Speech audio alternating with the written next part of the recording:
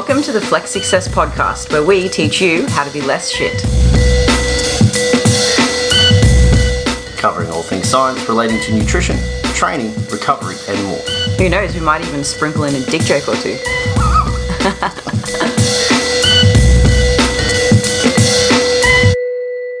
Listeners, we have a very special treat for you today.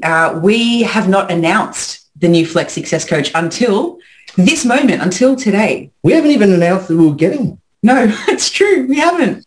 We didn't even put out applications. We just thought George was so amazing. So I guess we've kind of ruined the punchline. New Flex Success Coach George. What did I call you? Jaws. Well, it's actually Jorge, right? Welcome to the podcast, George. Thank you for having me on, guys. And I guess I've said it quite a few times now, but thank you very much for the opportunity to become a part of Flex Success. It really is an honour. No worries, my bearded friend. I feel a bit left without a beard. And there was Will Crozier on the last episode with a beard. Well, let's not tell everyone that Will Crozier has a pathetic beard. Will Crozier has some under-chin fluff, and I can say that now as a man who's managed to grow a beard who previously used to be in this position. But this isn't about beards or Will. This is about you, George. It actually might be about beards. Well, I hope this isn't about beards. George, I would love for you to tell the audience a little bit about you. So Dean, no, this isn't about you. This is about George. No, it's who are you, what do you do, and why do you do it? Who are you? I was waiting for the punchline. Sorry. I am George. I'm a physique development coach from the UK. I have been coaching for 2.5 years now. It's been my main source of income, my sole profession for the last year when I went full time. A bit about why I started. I guess you cover a little sob story from when I was younger. The typical journey into bodybuilding, that normal sob story of feel sorry for me. Grew up as a kid. I was quite overweight. Borderline obesity. I had epilepsy as a kid, so I was on steroidal medication, and I got very big, very, very quick at a young age. And typical secondary school years, obviously experienced a little bit of bullying and stuff, which led me to kind of go on my own journey of trying to get in shape, lose body fat, and not get picked on for looking like a cream cake. But yeah, eventually I found myself not just in a position where I was quote unquote skinny. I kind of went the other way, but I had people coming to me even from like the age of 16 asking me, hey, how have you lost so much weight? How have you got a six pack? And quite quickly and quite early on, I found I had a passion for helping others kind of navigate the shit that I'd had to deal with. And that's kind of where it started from for me in not necessarily coaching back then, but just helping others to achieve something that I had kind of embarked on my own. And I realized quite quickly how much of a minefield trying to lose weight actually is. Like the basics are the basics, but it can be very, very overcomplicated at the best of times, which kind of led me into, I've been training since I was 15 at my school gym. And bodybuilding was never like a thing for me as a growing up. I didn't look at pictures of Arnold and think, oh yeah, I want to be like that one day. I just kind of fell into it. And it's that typical question when I speak to other coaches and say, oh, what do you do? And they often give me the answer that they're a bodybuilder and an online coach. And when that same question is given to me, it's always the flip. Like I am a coach first. Even when I was younger, my passion was, I want to help you guys achieve something and be happy. That was the main aspect of what drove me into, I guess, where I've fallen to now. So for those that don't know anything about your coaching or your goals for the future, who have you worked with and where do you want to go? So I got my first coach when I was 19. I didn't really have any aspirations of, again, going too far into bodybuilding. I just wanted to see, hey, look, I did all this on my own. What can I do with the guidance of someone who knows more than me? Which ultimately didn't lead to me achieving what I thought it would. It led to quite a lot of health implications. I've always been quite experimental growing up. I've never been afraid to try different things. And I quite quickly went down the performance enhancement route. Quite young for most people. I mean, well, I say young. Young around the world. In the UK, it's not so bad. If you look at our average, 19 is usually when most gym guys get into it. Which led to a number of health implications that I then tried to correct myself. This was kind of like where I found my niche in physique development. And I quickly realized that I actually had a really good love and ability to understand quite complicated pharmacokinetics and pharmacology of certain substances and compounds that we use. And I found that my interest really solely lied in, okay, well, this is what the normal natural human body can do. What can happen if we leverage these variables here and kind of become that quote unquote superhuman? You know, what can we achieve? I then started to outreach for better professional advice. I come across the likes of nutritionally and training wise, Dr. Eric Helms. I then quickly found on the PED side of things, Victor Black, which then led me to my current coach and mentor, Joe Jeffrey. And I could probably put a lot of my development and knowledge as a coach down to this last sort of year and a half, not just being coached by Joe, but also having him there as a one-to-one mentor to not necessarily give me the answers, but guide me in the right direction and say, right, here's the tools, here's the books, here's the literature, here's the studies. This is what you need to dive into. This is going to channel you in the direction of coaching physique athletes and competitors. I love that's where the industry is going, because Dean and I have been in the industry some time now. Like, I was a PT for 10 years before I became a coach, and I've been a coach for some years now too. And it was very like old school trial and error. It's because that's what my training partner did. And I love that it's going down the, like, actually read, like learn anatomy, like learn some biology, like let's figure this stuff out. How can we do this better? So that's awesome. Yeah. I almost went the opposite to you in that I wasn't looking for a coach, because everywhere I looked in my early sort of years of development, all I saw were problems when I compared them to just baseline biology and physiology learned at university. It was like, you don't even know this bit. How the fuck could you know the next step, you know? Because they're sure as shit not teaching anyone how to be a contest prep coach at university, obviously. So like I was almost like avoiding it and just seeking knowledge. Like you said, it came across very similar people to you, have ended up in a very similar position, and that obviously I sought after Joe for my coach as well, which is really cool.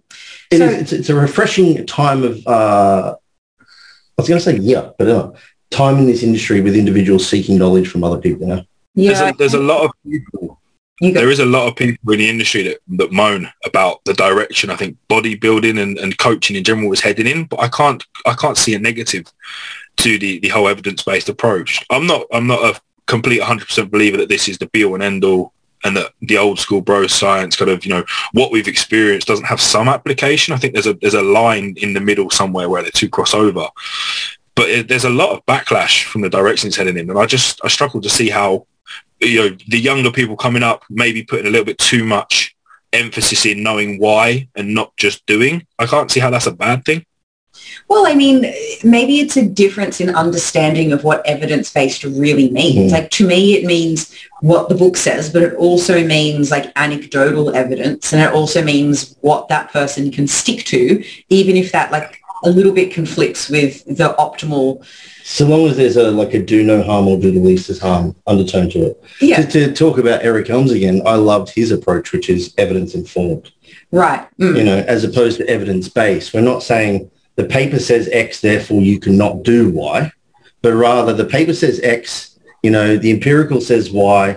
Maybe we can kind of mold these two together and make an informed choice. Understand the pros and cons, all that kind of jazz. Yeah. So because you really like the pharmacology side of things, that is your passion for coaching, right? From my understanding. Yes. Yeah. To a degree. It makes me sound like I'm just a typical drug guy, but yeah, it's where the interest lies, I suppose. Yeah. Yeah. Do you think that's because that's for sure a space that you think you can, again, delve into helping people, or at least help prevent people go down the wrong route? Because it's so common, right? That latter bit would be my answer there. So I went down the wrong route and quickly then realised I was making mistakes based off of prior guidance from someone who I looked up to, and then had to correct them myself. Failed with a couple, and then had to seek advice from someone who did know. I would like to negate that whole process for as many people as possible and be the guy that I went to for advice and help on how to correct the problems, or at least just not let people get to that point of having the problem in the first place. If the correct advice and knowledge is there in the first place, then we won't have where I was 5 years ago. Yeah. For people that aren't in the bodybuilding space and feel like oh, steroids, it's, such a terrible thing to do. Sure. And we definitely are not encouraging them. And we're definitely not saying that every bodybuilder should take them. But within powerlifting, strongman and bodybuilding, there are particular spaces where it is an even playing field because they're untested federations. So by no stretch of the imagination are we encouraging cheating, like, taking gear for natural competitions. We have actually refused to take on clients who compete in natural federations, but we know use gear. So yeah, just so we're really clear on our stance there. Yes. Yeah, because people are going to take drugs anyways, and we go for the safe use model. There's much better ones to take as well than steroids. Hey? There's better ones to take. There's better ones to take than steroids if that's what the listeners are considering. Avoid. It's true. I always find it hilarious when people mention roid rage, as if people take steroids and all of a sudden become like really angry. I mean, look at me. I'm so angry. You're such an angry guy. I find it's a heightened emotional response. It's whatever personality traits you have, I feel they just accentuate it tenfold. I'm incredibly laid back that my mum and my missus refer to me as being practically horizontal. And ever since I made that jump, I kind of just went even more so that way. It's a big misdemeanor, I guess, with anyone who uses enhancements or steroids. It's the same. What do you mean? It dials up the capacity to grow. It dials up personality traits. Yeah, but is it like chicken or egg though? Because I wonder if people who feel like they want to be big and tower over people, they're attracted to steroids, and then they already have that personality to begin with. There's also, nocebo potentially. Yeah, that's true. We obviously can't remove the knowing that the person is taking the drug, and if they have this prior expectation that it's going to make them feel like X, then they may go seeking that. And there's certain drugs that will even do that from a side effect profile. There's a whole thing. Testosterone makes you more risk adverse too. That's sort of known. So if you heighten that, you may make some slightly brasher decisions. There's a few things to it, but it's you don't really know. But on the whole, it's classified to be a non-existent side effect to steroids. Right. In that you take X, it causes rage. Yeah. No. Now, your experience with coaching clients in the past is with males and females, right? Yes. Unintentionally, when I first kind of started looking into the female literature, when I was working quite quickly, when I was at 19, 20, I quickly realized how deep of a rabbit hole the female physiology is. And it wasn't until I was not necessarily forced, but I had to make a choice on coaching my partner out of post-show amenorrhea that it was, who do I trust to take over from this? Joe. But, I've already got him here in the background. This is a perfect opportunity for me to really sink my teeth into it. An area that I was quite not avoidant of, but a little bit apprehensive to dive into because of how complicated it can be. I was kind of forced. Yes. Yeah. I was forced to, and again, I stress this for people listening. It's not just something you can do. There's a lot of potential things that can go wrong with female physiology from a hormonal perspective if you just diet them without understanding truly what is going on underneath the hood. I was pushed into it, not forcefully, but I guess by choice, to correct her hormonal issues. And it just stemmed from there that I suddenly realized I had people come to from my local gym, females coming to me saying, hey, look, I've got this XY symptom. I've had this blood work done and, can I have some advice? And over time, it's just developed further into, I guess I coach more females than I do males currently. So without it, unintentionally, it's landed there now. But you still enjoy coaching males as well. It's just 100%. I have no preference there. I enjoy working with everyone, but I just stressed don't take on something unless you truly understand what is going on. Let's pull on that thread a little bit, man. You mentioned that there's some considerations that people need to be aware of when coaching females, whether it be hormonally or other things. What are some of the sex differences you've experienced either in the literature or in application in regards to coaching women versus men? Or female? The main elephant. Coaching or fat loss? Or coaching for fat loss? Coaching for fat loss or coming out of competition, or coaching into a contest prep, I guess, or a fat loss. Yeah, fat loss. Let's go fat loss. Okay. So the big elephant in the room is obviously the menstrual cycle. one thing that we as men do not have to deal with, thank the Lord, because we'd cry at the first instant. It's not fun. No, riding the dragon, as my missus calls it. Now, it houses its own problems when we look at females as a generalization. There is varying differences between one female cycle and another's female's quote unquote normal menstrual cycle. But then if we look at the same female from month to month, there can be variations in their menstrual cycle, length, intensity, duration, etc. And the fluctuations of the hormones are all, again, person dependent. Everyone has their own genetic individual response to that. And if, say for fat loss, if you push too far into an energy deficit, there is always the potential, as you're probably aware of dealing with female contest clients, that you will reach that amenorrhea state where the loss of female cycle occurs and the body would prioritize survival mechanisms over reproductive mechanisms and portion off and shut down the HPTA axis. Now, this comes with a numerous amount of detrimental effects on cardiovascular health, your brain health, or the potential risk of osteoporosis, osteoarthritis later on in life if this little window of time is left unchecked for too long. So some main differences, I guess, would be in typically when we look at males and females, one thing to consider is that you are dealing on average with a lot smaller individual. This may not be particularly a gender bias, but coaching females usually means you're dealing with a lot smaller human being, a lot less lean body mass, and therefore, say a male may be starting their fat loss phase at 3,000 calories, just a rough idea, and maybe a female that's 60 kilos, maybe starting her prep at, say, 1,800. The runway you have to land them in that deficit and to get them to the goal is a lot less. You could take away 1,000 calories from the man at 3,000. It not be too much of a problem. You take that away from the female and you're going to hit a wall very, very quickly. So you have to be cautious in your timeline.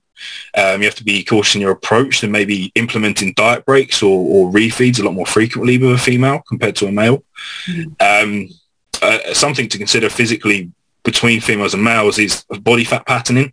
Typically, males hold more fat on their upper body, particularly like visceral areas, so around the organs and stuff. Females tend to hold it more lower body. This is predominantly because of the anticipation of pregnancy from puberty to menopause. But that fat is usually held within the subcutaneous layer. So typically females on average compared to men have more total body fat. So you may be looking at a longer duration of prep or just a longer duration of fat loss when you compare between the two, something to take into consideration. The response to a calorie deficit as well is something to consider. Females, so the hunger hormones, ghrelin and leptin, females' response to fat loss is that there is a much greater leptin response, which is the hunger hormone that signals to the brain roughly like the calories you're intaking and how much body fat you have when leptin is released from fat cells. This is excruciatingly higher in females than it is in males. So hunger signaling during that fat loss phase will be a lot more, a lot more. And anecdotally, we'd see on my clients, on my behalf, the complaints that you'd normally get from Gen Pop, competitors alike, they're struggling. You think it's just females moaning, as some people would say, but it's generally down to a physiological response. Like they have a lot more hunger signaling being triggered, and that isn't necessarily something they can control. It's just something that happens, and you have to cope and manage that. But that also leaves potential for eating disorders to be more prominent in the female population than the male because of their response to this hunger signaling. This could, if not controlled or watched and managed, lead into potential binge eating disorders, that binge restrict cycle. So it's important when you're coaching a female to not just be so, here's your diet, here's your training plan, blah, blah, blah. Let's look at the physical data. How about we ask how you're feeling? Let's how you felt after this meal. If they have a refeed, how was you for the next 2 days? Like, how did you feel about food? And coming at them from an emotional perspective as well as a physical. I find it's kind of hard to get that out of a man anyway. We're usually quite stubborn on that front, avoid of our emotions to a degree. Do we? Yeah, I don't know. Put me in front of a child singing a musical and I'll cry. If tired's an emotion. Yeah. There's already... Go on. So the biggest thing that I guess separates the two is if you like pull out and come back to like the basics. If we wind the clock back to caveman era, what is the purpose of this is going to sound so sexist. We're in 2022. I really don't want this to come across the wrong way. But what is the purpose of a man and what is the purpose of a female? And it is to reproduce. And the man has one job really, and he's pretty much useless outside of that. And the female has to prepare to have a baby. So predominantly from puberty to menopause, their hormones are governed by this biological survival mechanism to hold more body fat in preparation for having another child, to consume more calories and be a hell of a lot more resistant to those adaptations of fat loss for that reason. They don't want to lose fat because that goes against their whole entire biological makeup, what they're intended for. Obviously, in 2022, that's not the case. You can do what you want with your life. I don't want to get into that debate. But yes, there's a lot to consider. Yeah. Outside of what men are predictable, we are really, really predictable. From 1 month to the next, we are pretty consistent.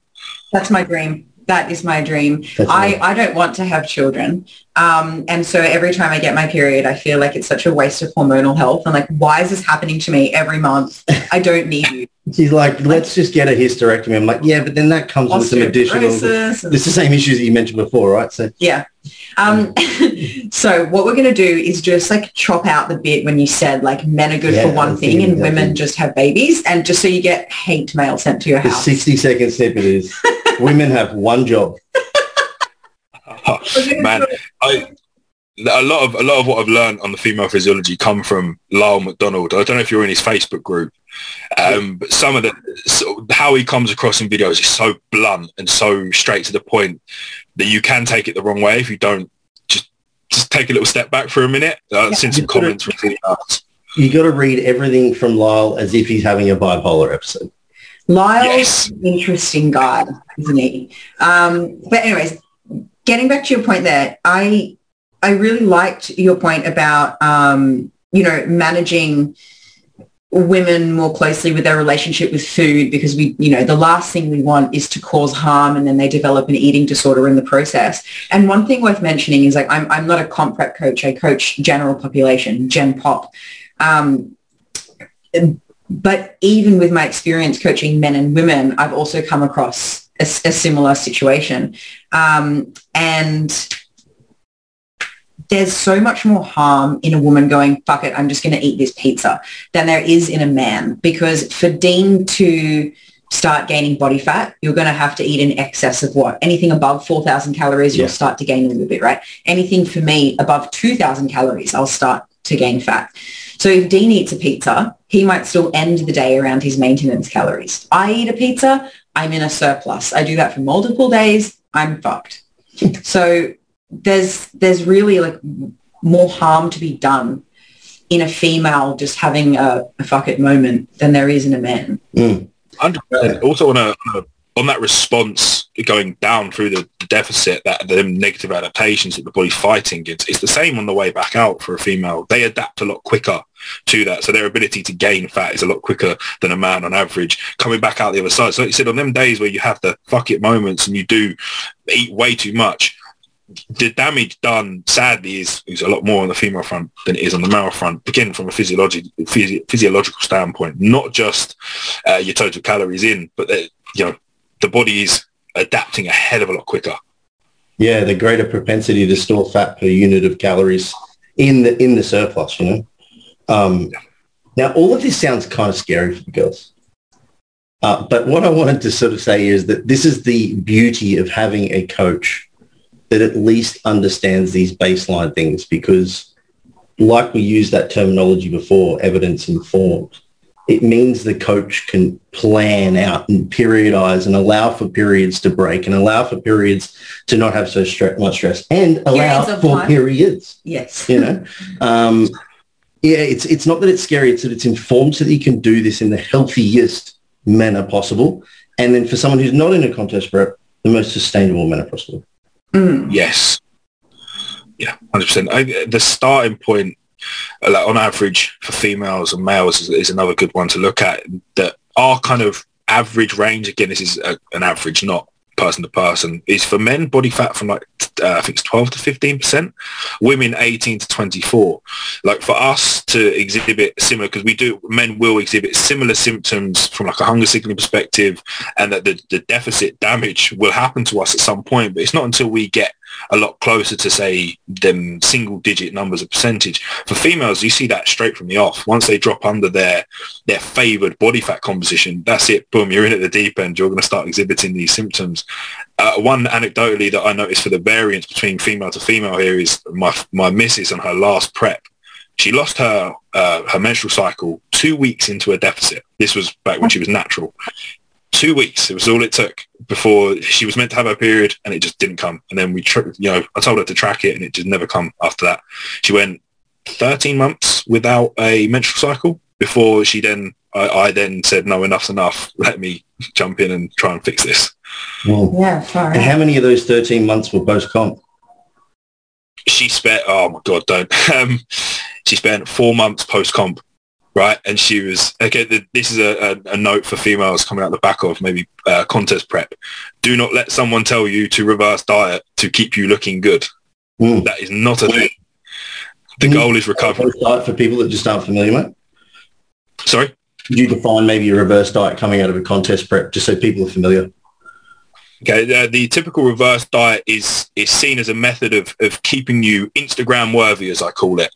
So once you've got in stage condition, as you come out, you start increasing calories very, very, very. I've seen some stupid increments, like 5 to 10 calories and stuff per week from some people. It's a joke. But the idea is that you would increase calories really, really, really slowly, so that when you come out of the prep, you maintain and hold your condition for as long as possible. That's the concept there. But the point that they're missing is that maintenance, when you come out the back of a calorie deficit, is here. And you're just staying in a deficit the whole way through until you get to your baseline here, where you're going to start to see those positive adaptations occur, and you'll start to get back to homeostasis. So that the reverse diet is just an elongated way of becoming healthy again. So instead of getting healthy in a few weeks, you're stretching it out over a few months, and you're stretching out the symptoms over a few months instead of clearing them out in a few weeks. Yeah. Again, the purpose of returning back to maintenance, you're going to recruit some fluid and some body fat, but ultimately maintenance is there to keep you maintained at whatever body fat composition you are. By taking longer to get to there, you're not, by getting to here quickly, you're not going to do anything different than what you've done in these 6 months, but in a month. Yeah. Maybe I'll just jump in and talk to the listeners about the difference between a reverse diet and a recovery diet, and where a recovery diet might actually be appropriate. So once somebody has competed, they need to recover from all of the negative adaptations that they're experiencing, like the extreme fatigue, the hunger, the loss of menstrual cycle, things like that. They want to recover from that, which is why George is suggesting going pretty much straight back up to maintenance. And yes, some body fat will be maintained. A reverse diet might be appropriate for somebody who has gone from overweight to a healthy body fat percentage. They were in a deficit that whole time, and now they're moving to a weight maintenance phase, which is very different from getting on a bodybuilding stage. They might go from a deficit, and they might reverse their calories up slowly to reduce the risk of fat gain when while they find their new maintenance. Would you define it any differently? No, yeah, that's exactly right. The caveat being is that the post-comp phase individual is still negatively being impacted by their body fat and their diet. Yeah. Whereas the person who's gone through the fat loss phase to now sustain it arguably could be in a somewhat healthier state physiologically for some things. It's just that they're trying to manage the hunger and the other things that are slightly off because they've dieted moderately relative to a contest prep. Yeah. So somebody getting on a bodybuilding stage, the goal was never to look like that forever, right? They're quite unhealthy. They're extremely lean. Their life is really restricted. The goal is to win a trophy, look good for one day, and then get back to health. Very different set of circumstances. Yep. Yeah, I should have. I did. I said, for contest prep people, a reverse diet should never be applicable. But there is efficacy for it elsewhere when you're not pushing yourself to the extremes of negative health effects that we would in a contest prep setting. 100%. Yeah, for sure. And for girls that are suffering from amenorrhea or other forms of menorrhea issues, post-comp is that your primary sort of focus for most of them? It's about re-establishing healthier body fat levels, or is it about re-establishing calorie position, or what do you think are the most important factors for them to consider here? I think firstly, the first port of call would be to returning their hormones back to their relative homeostatic balance. Outside of that, you could then look at, right, let's get you back to a comfortable position within your caloric intake, because then you're going to have more freedom to be able to macro track more efficiently and have some degree of normality back in your life post comp. So yeah, 100% calories is something that you should consider getting back into as high a state as is efficient in regard to where you're at compositionally. 100%. Yeah, this is the other thing too with the recovery diet. This doesn't necessarily mean that you should be eating an excessive amount of calories to regain body weight, because you mentioned before the high propensity to gain fat in the post-comp phase, even more so for women, is that an uncontrolled overfeeding phase potentially runs the risk of creating new types of fat cells. Yes, yeah. So collateral fattening is definitely a risk. The flip side of it, recruiting the body goes through that process of not really knowing where to store this insane amount of fat that it's now got to store, and thus it can't fill up the fat cells you already have, so it will create new ones. And fat cells are not something we lose in a deficit. It's not that you go into a caloric deficit and fat cells get removed. They stay, they just get smaller. So collateral fattening or the production of new adipose tissue is not something we want to be running into. There's a fine margin for error with the recovery. From a caloric standpoint, you mean? Yeah. But I mean, this would be very different to a male doing a recovery diet, would it? Men can get away with a lot more than females. There are still instances where males particularly would shut off to the same degree as a female in terms of their hormone production. It's not impossible. It's not unheard of, but a general overview of it is that we don't necessarily completely shut off unless you are actual stage lean, which not many people do get in the early years of competing. And especially not some natural competitions, some natural competitors do get to that point. But males, we tend to restart our HPTA a lot quicker and a lot more efficiently than females would. And again, like I said, the chances of us actually getting to that point in comparison to a female, like I said, Zoe was 2 weeks into a deficit and hers went. Males will, that could be said for females as well. I hate to generalize so much because it's such an individual concept. There are females that I know that have a menstrual bleed literally the week before peak week, that they're still optimally functioning. So it's not, this is the case. It's very, very individual, and you have to understand yourself and your body and manage it accordingly. Again, another reason why you need a coach to keep an eye on things and track every aspect of your life during that time. But again, men, we don't seem to have such a negative response or as aggressive response to going into a calorie deficit. Yeah, I find that individual variation or variability between females and the menstrual cycle so interesting, because the same, I had some girls that would lose it within like 6 weeks of dieting, and I'm like, you're still on a lot of food, and they would take every time, they wouldn't return it until they basically got back to within 5% of their previous stage weight. It was So every time we tried to slow it up a little bit because she wanted to sit a little bit leaner this time because she got a pro card and thought I need to adhere to a certain look. And it was like, it's been 2 months. I'm sorry. Time to eat some food. And then there's other girls. Yeah, man, like I've heard of girls that are on sub 1,000 calories at 45 kilos, peeled and still functioning perfectly normal. This is what women are highly resistant, but very resilient. I refer to them a lot. Like, it blows my mind that they're resistant to a lot of things in regards to fat loss and changes, the ease of it and all that sort of stuff. But the resilience, if you just beat the shit out of them, is far greater than a man. Like, if you can give a man the same amount of training volume as you can give a female, ask them to eat in the same level of a deficit, ask them to do the same amount of output, and also do everything else they need to do in a day, they will whinge and cry and moan. And then the girls just are like, yep, no worries, like, it is what it is. They get it done. If you looked at like extreme starvation of a female compared to a male, which ultimately a part of what contest prep is taking it to that extreme. You can draw it back to that original statement of the caveman in the cave.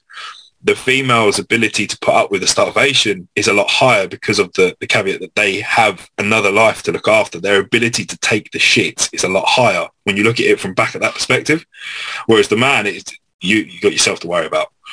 Weren't there some interesting studies on pain thresholds showing that women that have given birth have like a 50% higher pain threshold or something like that? Yeah, it's pain on a gender basis seems to be somewhat the same up until the point that a female has given birth, whereby their pain threshold is exponentially larger than a male's. Yeah. Super, super interesting. Yeah. Yeah. So basically we're the superior gender is what this is the conclusion of this podcast. From a pain perspective, yes. From an everything else perspective, I lose. Metabolic perspective, I have not hit the jackpot. Also, you've just got one job to do. Okay? Shut up, Tim. You don't even want to. Do your own admin. One job in life, 10 jobs in the kitchen.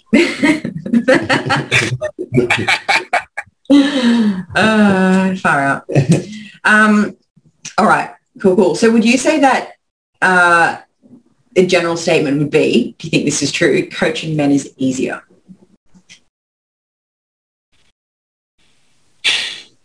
More predictable. I don't know if easy is the right statement. Okay. I've come across qualify that answer. Because I think I agree. Do you? Yeah. Predictable as in I know how a male is going to respond from month to month if they do X, Y, and Z. But I often find that the ego clash from a man to a man gets in the way sometimes, that they do tend to think they know better. I don't know if that's a general conception. Maybe we're all like that, but that's where I find the difficulty with men. It's not in what should be happening X, Y, and Z if I do A, B, and C. It's their ability to do what I've asked. When a female gets a diet plan through, they get instructions of the approach for the next 6 to 8 weeks. No issues, ticking off the boxes most of the time. Males, I tend to see anecdotally give me more. This went wrong. This happened. I did this day because I kind of wanted to do this. And okay, you pay me for a job. But what do you think? I would tend to agree for the majority of the time. Yeah. My experience with female competitors that are for sure biased to my style of coaching. So we've got to appreciate here the female competitors that are coming to me, coming to somebody who's very education dominant in their approach, I guess you could say, not very bro. Like they're interested in your opinion. They're interested in the nuance. They are just very much a, hey, yep, thanks boss, no worries. Lock and load, I can do more work if you want me to do more work, I don't need the refeed if you don't want to give it to me, like that kind of stuff. Whereas the men are more inclined to be like, it's been 5 days of dieting. Like, don't suppose I'm going to get a refeed because, all that negative adaptation that's happening. And I'm like, oh, God. Yes. Yeah. But, yeah, men are far more predictable in that I can pretty much lay out a plan and that plan can almost go to the T the whole time if the person just executes. Yeah. Okay. Yes. Yeah. We don't have that thing lingering in the background that makes us inconsistent and change every month, sadly. The major difference I think I find, though, and this is probably a moral issue of my own, is that I find it easier to push a male to the limits knowing that his return to baseline or the fact that they're using exogenous hormones is going to offset some of those adaptations a lot easier. Whereas a female, when I'm like, oh, I really don't want to have to push you here, but you have to because you have this extreme goal, I have a harder time doing that as the coach. Purely because I know of the detriment to that individual. But then I also know I can fix it pretty quickly. So 100% agreed. Knowing that you can redeem that situation definitely helps. One thing I notice is whereabouts along that journey they lose their menstrual cycle also has an effect on how I feel, because the longer they're in that state of little to no hormones, I know that there's potential damage being done that could be long term here. The longer we're in this state, the worse it is. So if they was 12 weeks out and it went, that's going to linger in the back of my head the whole way through this natural prep. Okay, we need to get you done out of this as quick as possible. Whereas if they lose it 2 weeks out, that's 2 weeks of damage, and then we can get back into recovery. And I think from a ethical standpoint, it sits a little easier. A part of the reason why I enjoy working with enhanced females as well is that, I mean, it's a big discussion we'd like us to go into. We'd be here for about 3 hours.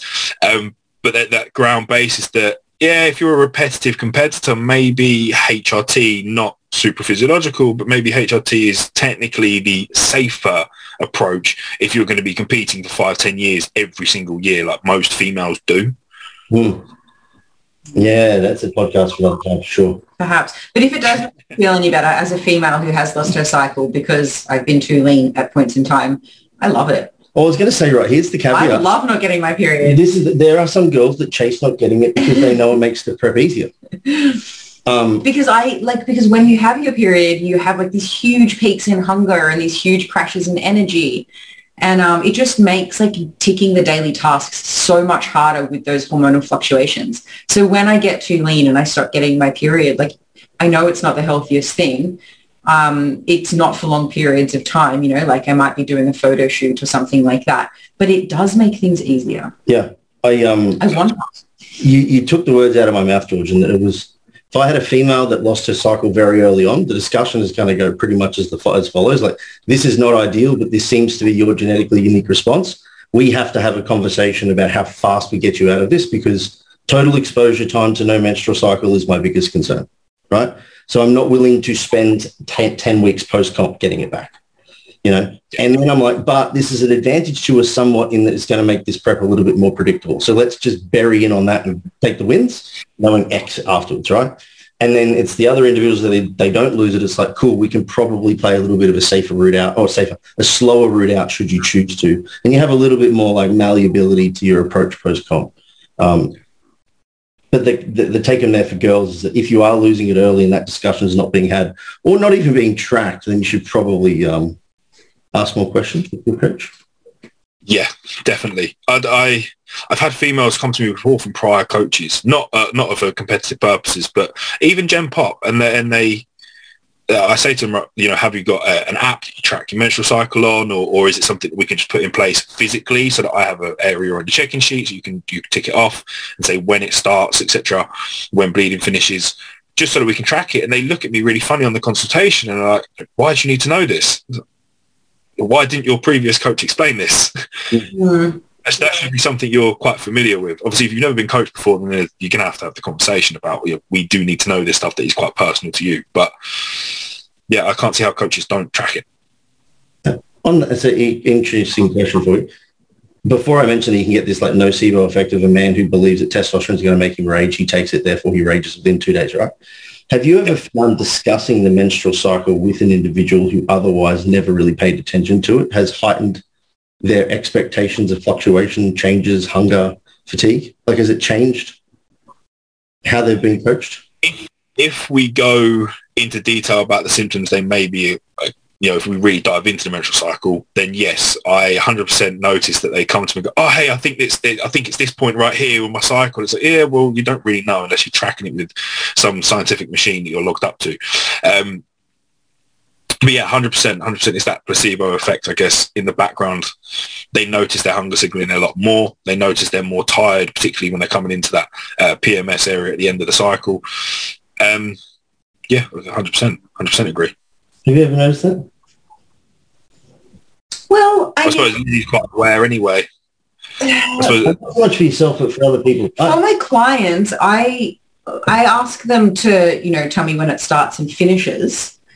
You don't delve into expectations or anything? Not really, no. I think actually from a coach's perspective, for a coach who's listening, this is a bit of a learning curve. I think this is like one of those classic cases of if you think other people are interested in knowing sometimes, and you can over-coach and over-educate to the point that it either makes them confused or it makes them seek trying to find problems. Yeah. So like I've done in the past where I'm like, hey, I want to track your menstrual cycle for the following reasons. And then all of those reasons just start magically appearing out of nowhere. Yeah. Whereas if I just say, hey, here's my sheet, put a number 1 in there when it's day 1, and then color code it for the days of bleeds, Yeah. And they're like, okay. Mm-hmm. And then nothing comes of it, And then I just look at the subjective feedback and line it up and go, oh, these are some interesting traits. Well, this is similar to like if a client is starting an aggressive cut, I might not want to say, hey, what you might expect is extreme hunger. You might be tired all the time. Your food-seeking behaviors might go up. You might be mentally preoccupied with food all the time because they'll be like, oh, really? Is that what I'll experience? Okay. And it could make the cut much harder. Whereas if I was to say, hey, on Monday, we're going to start the cut. It's going to be 2 weeks. You're a hard worker. You got this. Go. They might not even notice all of those things that I mentioned, you know, and then maybe if they come with me with, I don't want to say complaints, but with symptoms like, hey, Liz, this is what I'm experiencing, then you could say, oh, that's actually really normal, you know, whatever. Yeah. But you don't want to set someone up to look for those things. Have done that, though. What? Set someone up, backfired on me bad. Yeah. Look, yeah. 100%. It's the... have it when you do like a one-off consult call for a specific purpose. It's great. You can dive into it. You can really let your brain go. Start talking about the X's and O's because the client who's on that call wants to know this information. But when you're doing just a normal coaching call, it's being able to turn that brain off for a minute and say, right, what does this person actually need to know? What do they want to know? What are they asking me for here? And not trying to, like I said, just overwhelm them with all this knowledge and things that, again, are going to lead to placebo effect later on. Yeah. Well, that's the beauty of coaching. Like the client just inputs the data and then you do all the understanding and computing. Yeah. On that point, George, you're obviously available for coaching. Where we've hired you as a comp prep coach, but of course there's some space for Gen Pop, but for the majority, it's comp prep clients. And you're also available for once-off consultation calls. If somebody wants to talk about all things physique, training, nutrition, PEDs. Yep, more that. Yeah, exactly. And we hope to get on the podcast again. Yeah, go on. I've made a big focus on the performance enhancement side of things here, but I do have just as a passion for training and nutrition as well. I'm not just the drug guy, just to clarify that. Of course. Yeah. We can see that the bodybuilding space is a growing space. And we want to play a part in making sure that people stay as safe as possible.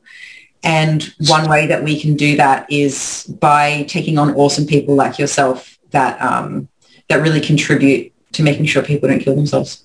Yeah, the contest prep space still needs a lot more evidence-informed coaches like yourself, us at Flex and the crew that we all associate with. You know, like, how funny is that? I'm wearing the Physique Collective shirt today, which is Joe's crew. I took the hoodie off before we started the call. Well, I'm wearing a Flex shirt. And you got a Flex shirt. Represent. So, yeah. It's refreshing to have more. It was a difficulty of us to try and find someone we thought was suitable. I think anybody who's listening to this can know that Flex doesn't take on people that we don't trust and do as good of a job, if not better, than what we do ourselves. So we've got a lot of trust, a lot of faith, and a lot of excitement associated with bringing you on board, mate. So I'm really keen to see clients flourish under your guidance. You know, that's actually the reason we didn't put out an application for coaches for this position, that we've been looking for someone for a while. We just had no confidence that anyone was out there that could cover training, nutrition, client relationships, PEDs, could be a team player. We just sort of threw our hands up. And but then George, this strange shaped person that fit the strange shaped hole. You know what it was, though? It's because he started following my core recipe, and I thought, the guy knows. I did your egg whites cream and rice the other day. Texture, 12 out of 10. Yeah, see? So if anyone wants cream of rice recipes, on Dean's personal Instagram on his highlights, you can ask that many times to save it as a highlight. I personally can't be bothered spending that long cooking a meal. But look, if you've got nothing better to do. The quick method's great. But if you really want to burrow in and get for anyone that's had a Japanese cheesecake consistency core with egg whites. Oh, you're really talking to the minority of listeners here. I don't think anyone listening has had a Japanese cheesecake. If anyone listening hasn't had a Japanese cheesecake, save up a couple $1,000, go to Japan, get the cheesecake. It's worth it. You're such an idiot. I don't think anyone's doing that. Don't do it if you want a cheesecake, though, because it's nothing like it's not like a cheesecake. George, I'm going to ask you some wrap-up questions. Are you ready? No, but yes. You got to be. I've heard some of these ones before. Did you hear the one I asked Joe? The would you rather I asked Joe? No, I got halfway through the episode with Joe. I was halfway through that one. That's the one I'm on at the moment. And you got bored and then left. Because of Joe, though. It's Joe. I listen to Joe's voice all the time. I'm a bit mundane now. We start the wrap-up questions with a be less shit tip. When we remember, George, we start with a be less shit tip. When we're being less shit. When we're being less shit. If you had to leave the listeners with one tip on how they could be less shit, what might that be? Specific to maybe, what, gender differences in fat loss? Sure. Sex differences, sorry. Well, no, it could be like all Greg Knuckles. Remember Greg Knuckles' be less shit tip? It was call your grandparents because old people are really lonely. I was like, what does that have to do with anything? I think he just misunderstood. Anyways, but whatever. That definitely makes less shit, 100%. Time. My be less shit tip is time. Do not underestimate how long it will take for you to make substantial change within your physique, whether you're male, female alike. Be ready to invest 30, 40, 50 weeks, maybe even a year of your time to getting in good shape consistently and slowly with the right approach. Don't think these 6-week rapid fat loss programs are going to work, because in the event that you are in that other 50% and you are a female, it could come with some negatives. But if you do want to purchase our 6-week... Oh, it is George 20. We also have a different. I love it. Okay.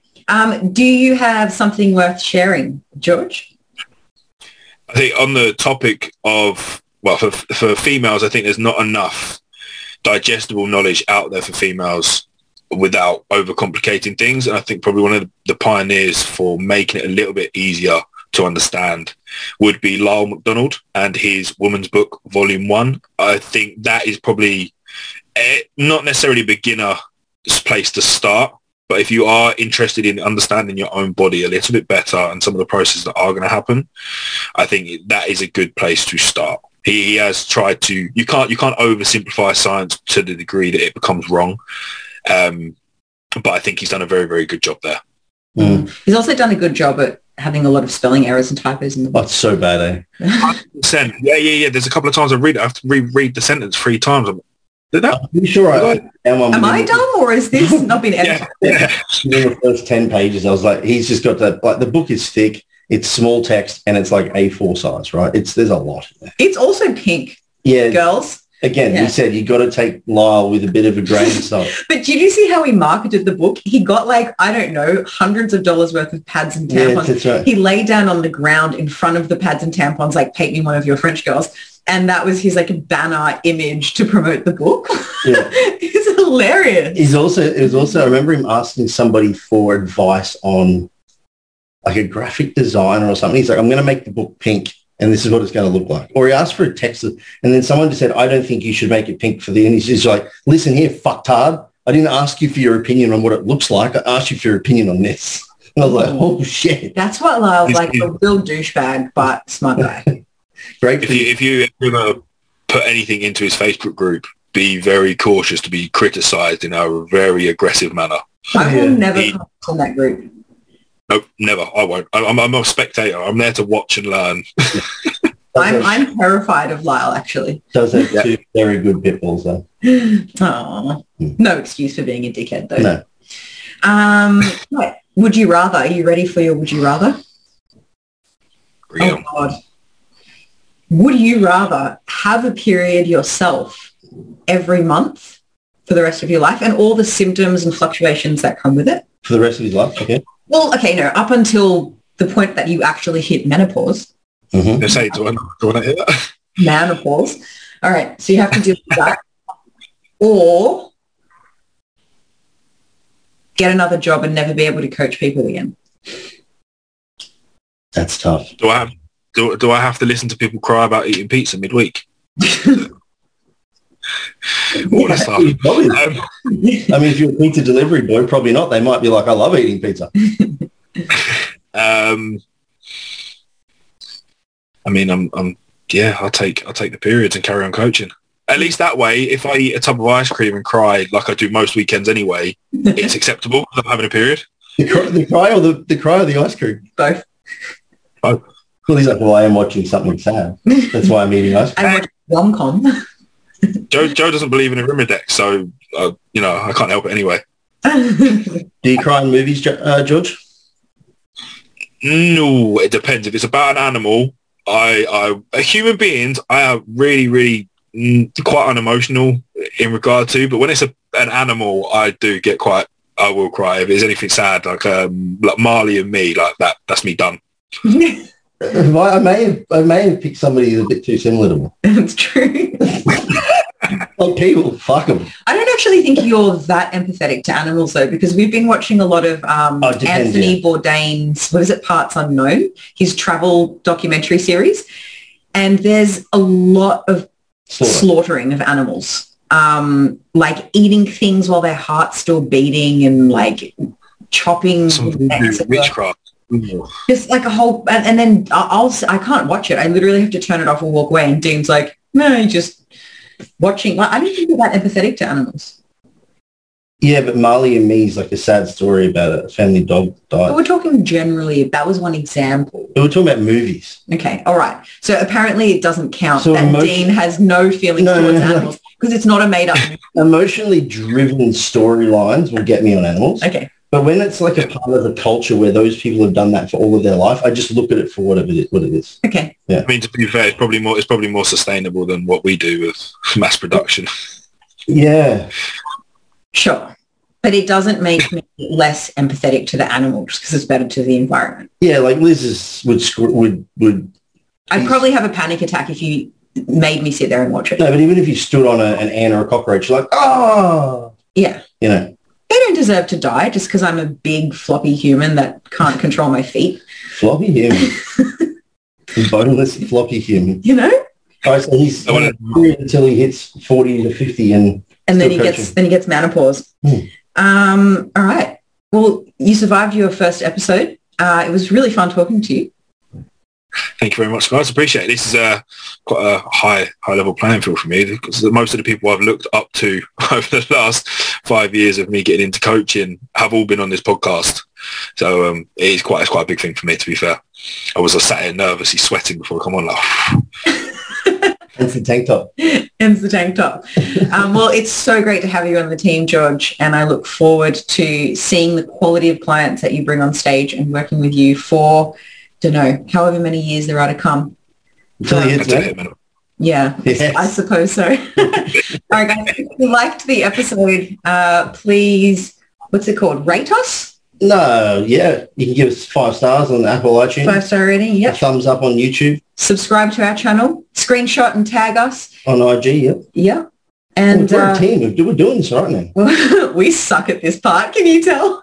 But you will see George announced as the new coach on the Flex Success page today, the end of March 2022, which is when the podcast is being released. Right, that really confused me because I'm like, it's not the day of this. The day that this gets released, it will be the end of March 2022.